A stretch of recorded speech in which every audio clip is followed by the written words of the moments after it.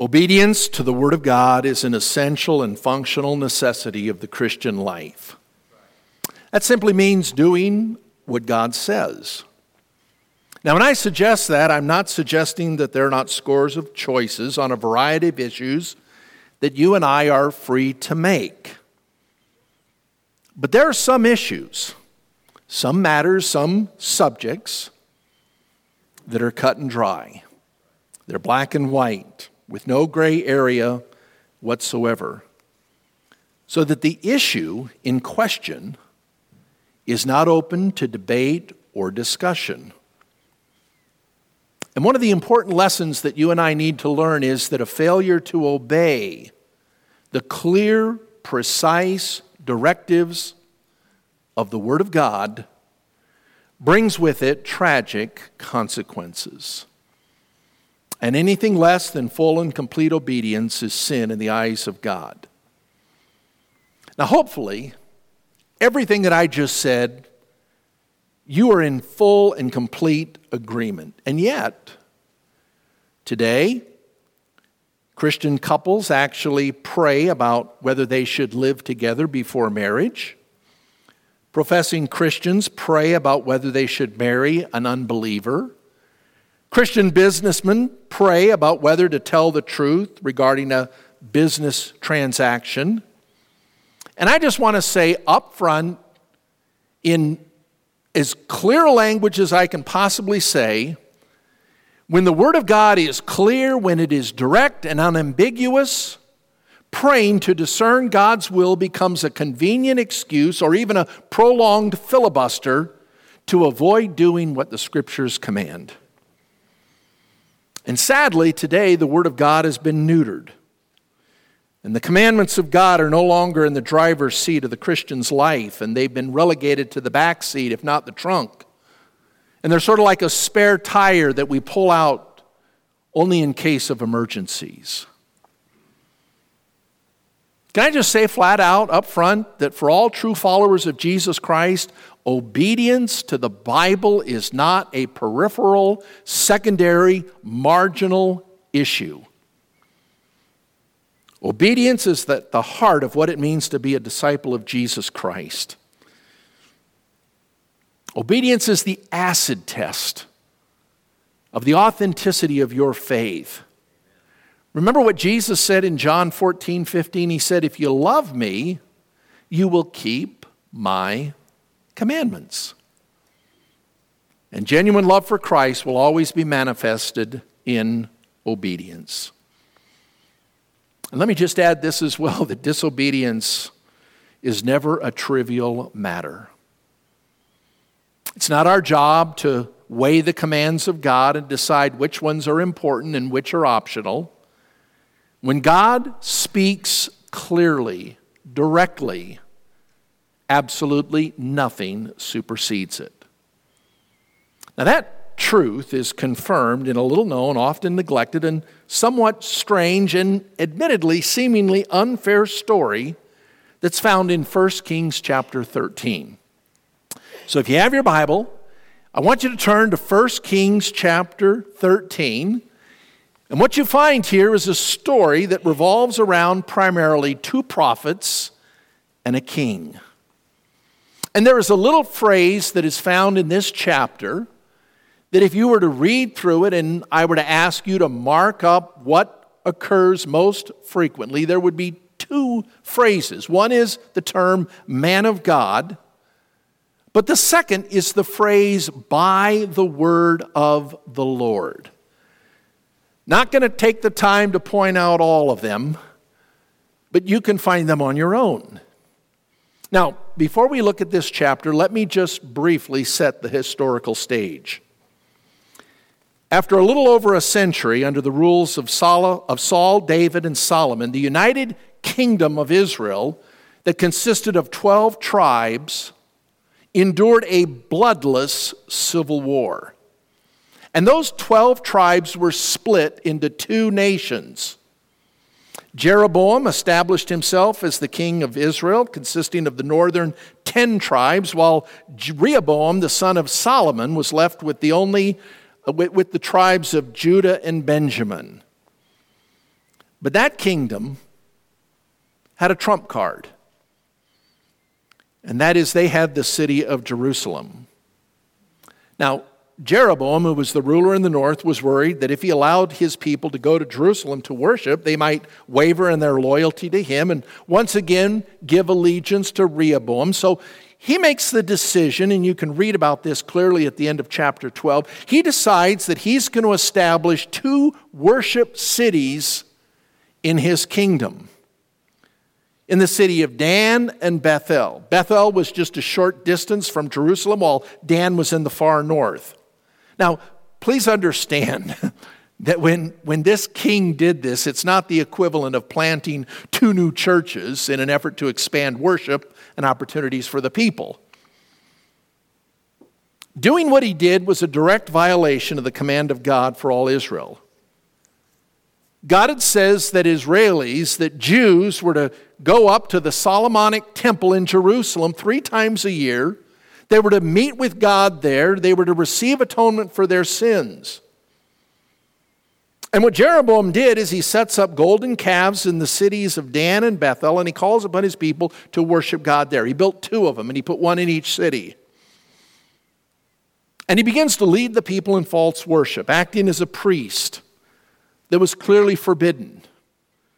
He wasn't a descendant of Aaron.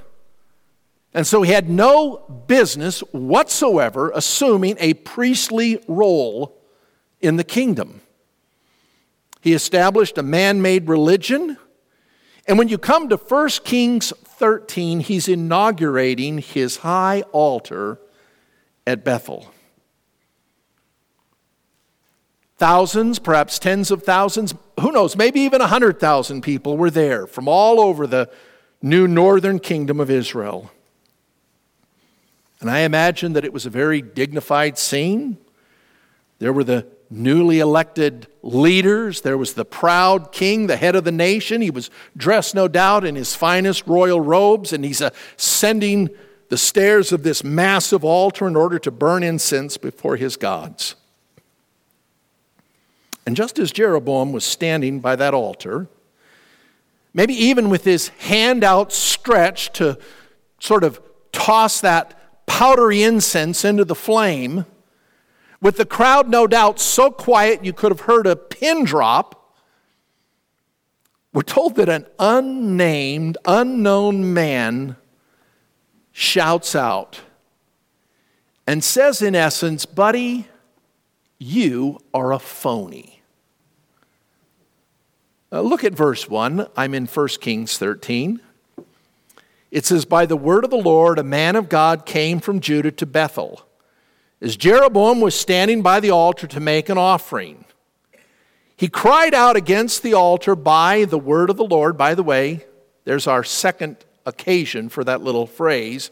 Again, I'm not going to point them out as we read, but you can just follow them along. He cried out by the word of the Lord, by a command directed from God, O altar, this is what the Lord says, a son named Josiah will be born to the house of David. On you he will sacrifice the priests of the high places who now make offerings here, and human bones will be burned on you. That same day the man of God gave a sign. This is the sign the Lord has declared. The altar will be split apart, and the ashes on it will be poured out.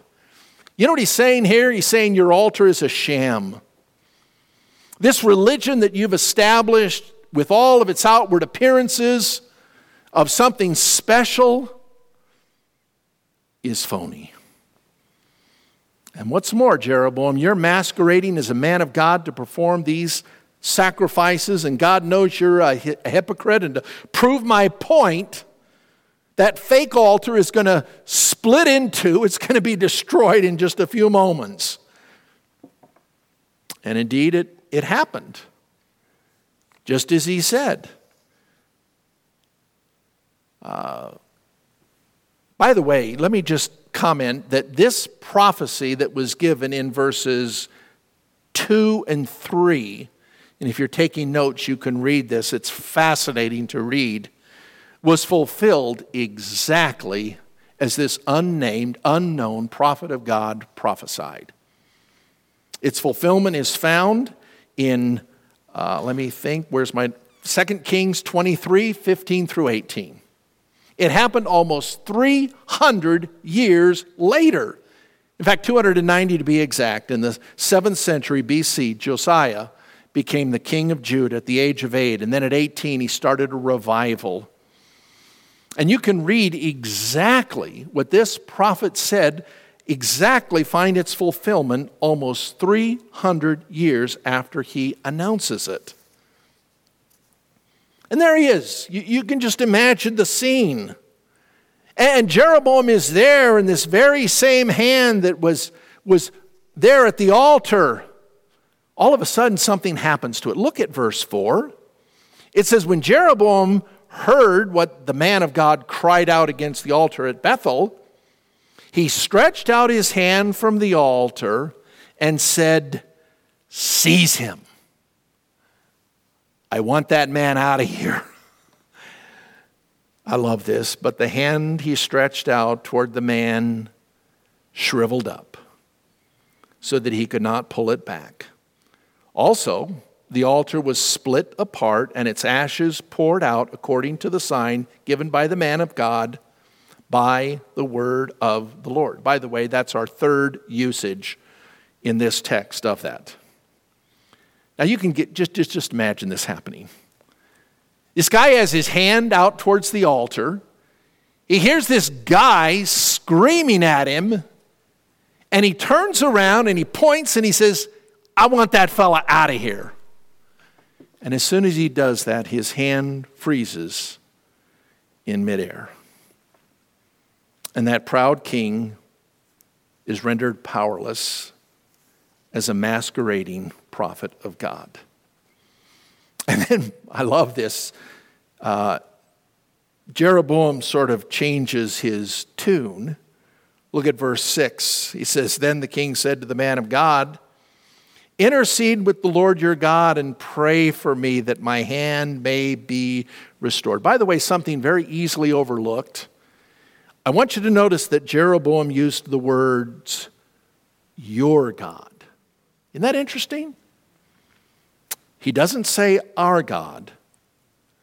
He knew that this was a prophet of the true God. And I think in front of everyone, this is a subtle statement on his part that his gods are powerless and this man's God is not. And what happened is the prophet, we're told, interceded on his behalf, and the king's hand was restored and became as it was before. By the way, let me stop right here for an application. I want you to imagine for a moment that that's just happened to you. You've been in rebellion against God. You are, from all appearances, the chief kahuna. You're answerable to no one. And then God suddenly gets your attention. Just as he got this man's attention through disfiguring his hand. And then, when you plead for healing, you're healed. It was a defining, seminal moment. Now, what would you do if that happened to you? I want you to notice what Jeroboam did. Drop down to verse 33. It says, after this, Jeroboam did not change his evil ways. Wow. You got to be kidding. Friend, if ever there was an illustration of the hard-heartedness of the sinner's heart, it's right here. But friend, before you're too hard on Jeroboam, can I ask you a question that only you can answer? When God's tried to get your attention through maybe a stint in the hospital, maybe a brush with death, maybe a difficult period of time you went through, maybe a shattered dream, and then God brought you through that experience, how did you respond to God moving and working in your life in a supernatural way? Put your name in verse 33. After this, Doug repented and obeyed and trusted and believed. Oh, really? You know, for Jeroboam, verse 33 reads, and I'm paraphrasing here, after this event, Jeroboam went back to his old ways, unmoved and unchanged. Again, only you can answer the question, when God has worked and moved in your life, taking you through a hard time, a difficult time, how did you respond? Did you repent? Did you change? Did you believe? Did you trust? Well, notice what happens. We're back at the beginning of this story. Jeroboam, I think, in an effort to save face, tries to buy this man's loyalty and allegiance. Notice what he does in verse 7. The king said to the man of God, "Come home with me and have something to eat, and I will give you a gift." But the man of God answered the king, "Even if you were to give me half your possessions, I would not go with you, nor would I eat bread or drink water here, for I was commanded," there's our little phrase again, "by the word of the Lord, you must not eat bread or drink water or return by the way you came." So he took another road and did not return by the way he had come to Bethel. This man has no fellowship with this idolatrous king because obedience to the word of God was not an option. Now, I wish, like anything, I could end this message right here. Wouldn't that be great? Man of God returns victorious to his hometown. But you know what? I can't do that. Because tragically, on the way home, this man of God is deceived by a prophet who long ago had compromised his role and his position. And this courageous prophet who had stood up to Jeroboam and obeyed God is soon going to disobey God. And he's going to die as a result of it. Look at verse 11. It says, "Now there was a certain old man, old prophet, living in Bethel, whose sons came and told him all that the man of God had done there that day. They also told their father what he had said to the king. Their father asked them, 'Which way did he go?' And his son showed him which road the man of God from Judah had taken. So he said to his son, 'Saddle up the donkey.' And when they had saddled the donkey for him and he mounted it and rode after the man of God. He found him sitting under an oak tree, and he asked him, 'Are you the man of God who came from Judah?' And he said, 'I am.' And the prophet said, 'Come home with me and eat.'" You know, these verses tell us a lot about this prophet who was living there in Bethel. Let me point out three things that I think are important. First of all, even though he was a prophet, he ignored his position as a prophet. I want you to notice that it says that he was old. Now, I'm not sure how old is, so I'm not even going to go there. But I suspect that he was probably old enough to have lived and ministered before the apostasy of Jeroboam, before the division of the kingdom, before that false religion instigated by Jeroboam had taken root. And there he was living in Bethel as a prophet, and yet he never said a word against the evil that was taking place in his own community. Again, if you're taking notes, jot down 2 Chronicles 11. Because you read there that when the northern tribes split from the south and wicked King Jeroboam was chosen as king, all the priests and the Levites and the godly people who were living in the north abandoned their positions and possessions, and they fled to the south to support Rehoboam, who was the rightful king. But you know what? Not this guy. He stayed up north. And what happened is that Jeroboam replenished the clergy with unqualified volunteers. Now why? Why did this guy stay in Bethel, a center of idolatry in the northern kingdom? I think the answer is he sold out to Jeroboam. Maybe he was getting a pension from the king. Maybe he was unwilling to leave his possession and the wonderful house that he had there. I find it additionally quite revealing that he neglected his role because God had to send a prophet from Judah to rebuke Jeroboam because there wasn't a godly prophet in Israel. But not only did he neglect his role as a prophet of God, he also neglected his role as a godly father. You know, when you read verse 11, when we read it together, it says that his sons were at the altar dedication, and they observed what that godly prophet had done as he spoke out against the king. And the question you have to ask and answer is, why did the dad let the kids go there? That was a pagan ritual. And the dad did nothing. You say, well, Doug, he was an old prophet. Maybe he couldn't move quite as easily as he once could. Maybe he was even bedridden. I don't know. Maybe he got injured when he was playing football in high school and his knee was shot and he needed a full knee replacement and he was waiting for that to take place. But you know what? That didn't stop him from standing up and telling his boys to saddle up the old donkey and going after this man and asking him to stay with him. But you know, there's a third thing that we can learn about this man. And that is that he disregarded the true revelation from God and he invented his own.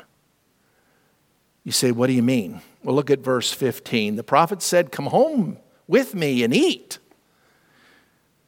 The man of God said, I cannot turn back and go with you, nor can I eat bread and drink water with you in this place. God had clearly told him, verse 17, I have been told by, there's our little phrase, the word of the Lord, you must not eat bread or drink water there or return by the way you came.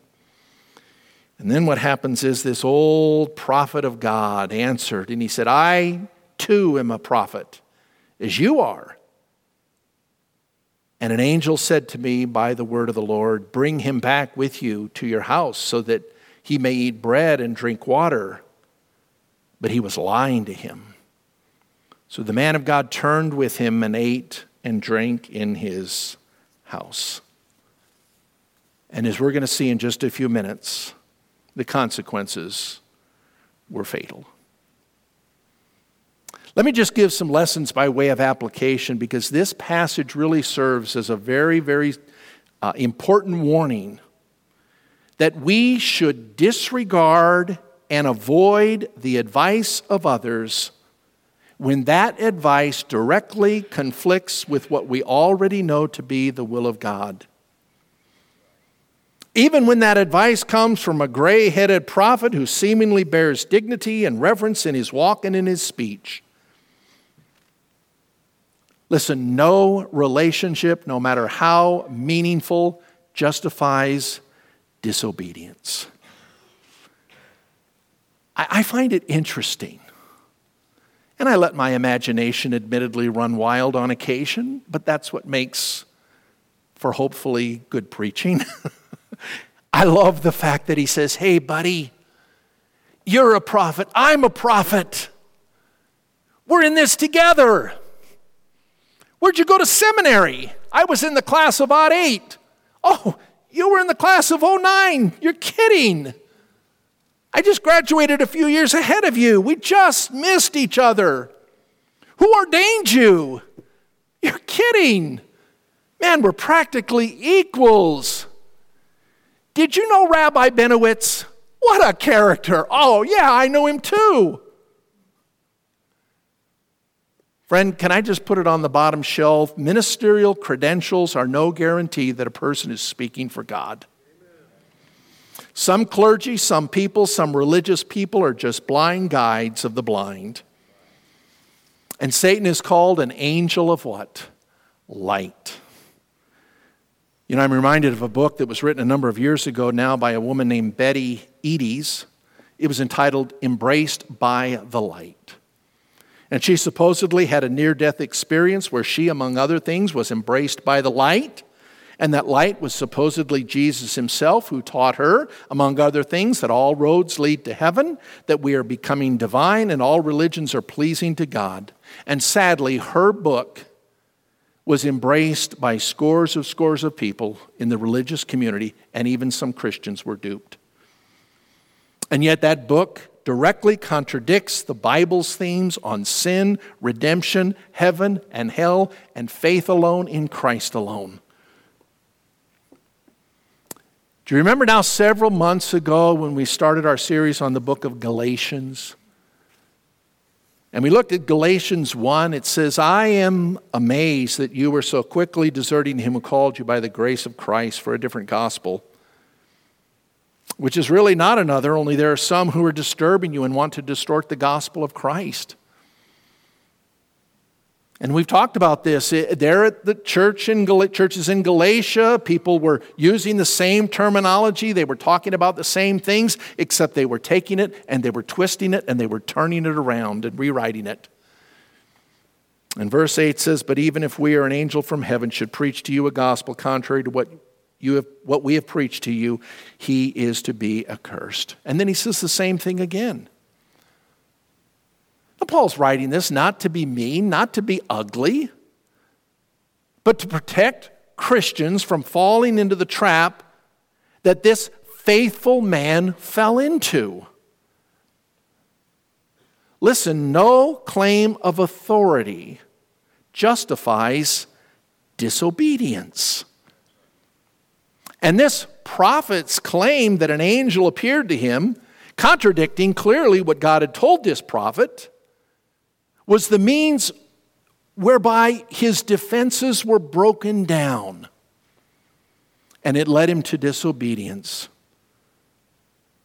And the results, as we're going to see in just a moment, are tragic. And what's so unfortunate is that this kind of argument, this kind of heresy, is causing people in our day to fall and be deceived. Mark it down. Every cult on the face of the earth is the result of someone claiming to have received new revelation from God. And in every case, that so-called truth directly contradicts what has already been revealed. And in the case of this man, he was lying. And the man of God from Judah had no business relying on second-hand report about an alleged angelic revelation when God had already made his will known to him. You know, as I was thinking about this, I realized that there is absolutely an authority crisis in the church today. And the problem is we have abandoned the one true reliable authority that is ours, and that is the Word of God. And friend, we can't let that happen.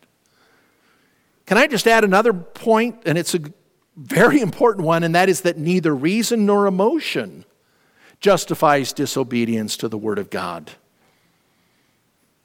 I know that there are scores of emotional arguments out there. And God wants us to use our mind. He wants us to think things through. And our emotions at times can be a helpful guide, but they can never be allowed to take priority over the Word of God. And tragically, that is happening at an alarming rate. I don't need to get any more specific than that, but you know that today reason and emotion are being used in a heavily orchestrated media campaign to convince people that aberrant behavior, immoral behavior is perfectly normal. And many churches today are falling for it.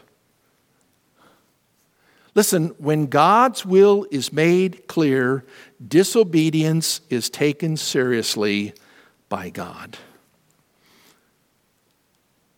I just want to read what happens next. Look at verse 20. It says, while they were sitting at the table, the word of the Lord came to the old prophet who had brought him back. He cried out to the man of God who had come from Judah, "This is what the Lord says. You have defied the word of the Lord and have not kept the command the Lord your God gave you. You came back and ate bread and drank water in the place where God told you not to eat or drink. Therefore, your body will not be buried in the tomb of your fathers." When the man of God had finished eating and drinking, the prophet who had brought him back saddled his donkey for him. As he went on his way, a lion met him on the road and killed him. And his body was thrown down on the road with both the donkey and the lion standing beside it. People who passed by saw the body thrown down there with the lion standing beside the body, and they went and reported it in the city where the old prophet lived. And as you read the rest of the chapter, you find that the old prophet, he goes and he gets that man's body. Amazingly, the lion didn't eat the man. Clearly, this was a judgment by God upon this man for disobeying. And then he's buried there. Let me just say this too. I am so grateful that God doesn't generally deal with disobedience as abruptly and as harshly today as he did in Jeroboam's day. I'm convinced if he did, my audience this morning would be quite small. And to be perfectly candid with you, I, like you, would not be around to fill this pulpit. But you know what? God doesn't act that way today. But that doesn't mean that he doesn't consider disobedience still a very serious offense. I believe with all of my heart and soul that broken lives, broken families, addictions, and wasted potential are the sad consequences of disobeying God's moral laws. And it would be dangerous indeed to conclude that God no longer cares when we violate his known will. You know, what did this guy do to deserve death? Friend, he disobeyed God's command. He was deceived by a lying prophet who provided false visions and false spirituality. He was masquerading as a prophet of God. And I have to ask myself the question, and I scratched my head, and I thought to myself, why wasn't he judged? I mean, the guy was a snake in the grass. He was a liar. I don't know. I wish he had been. But God chose to judge this man because he violated the clear directives of the Word of God. Let me conclude with a couple of applications. Number one, be alert to spiritual enemies and their purpose, which is to lead you astray, disobeying God's Word. And because that's the case, we need to stay focused. You know, it's easy to get sidetracked, is it not? You know, think about this prophet from Judah.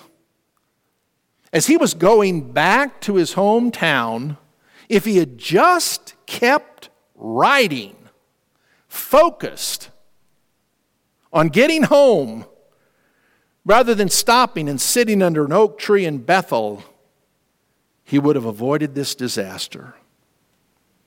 Friend, don't get sidetracked in life. Stay focused. Be alert. Know that there are false teachers whose plan is to bring about your defeat. Now let me say one final thing, and that is this. I see no evidence in the church today that God is speaking in the same manner he spoke to Old Testament prophets. Don't go out there waiting for, a dream or a vision or a voice. I had the strangest dreams last night.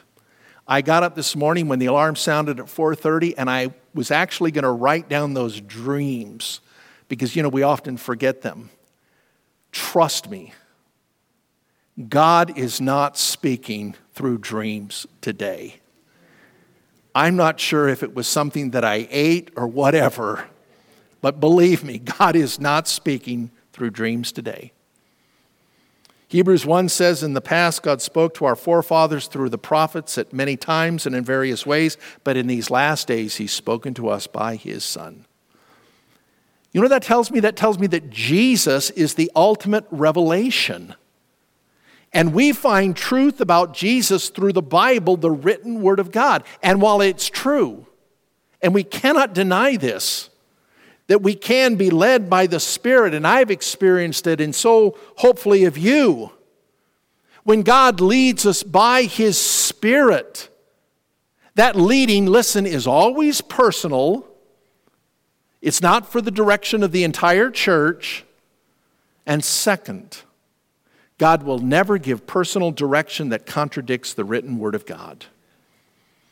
And so while God may give us guidance through His Spirit, God normally speaks to the church through the Bible today, through the Word of God, through the book.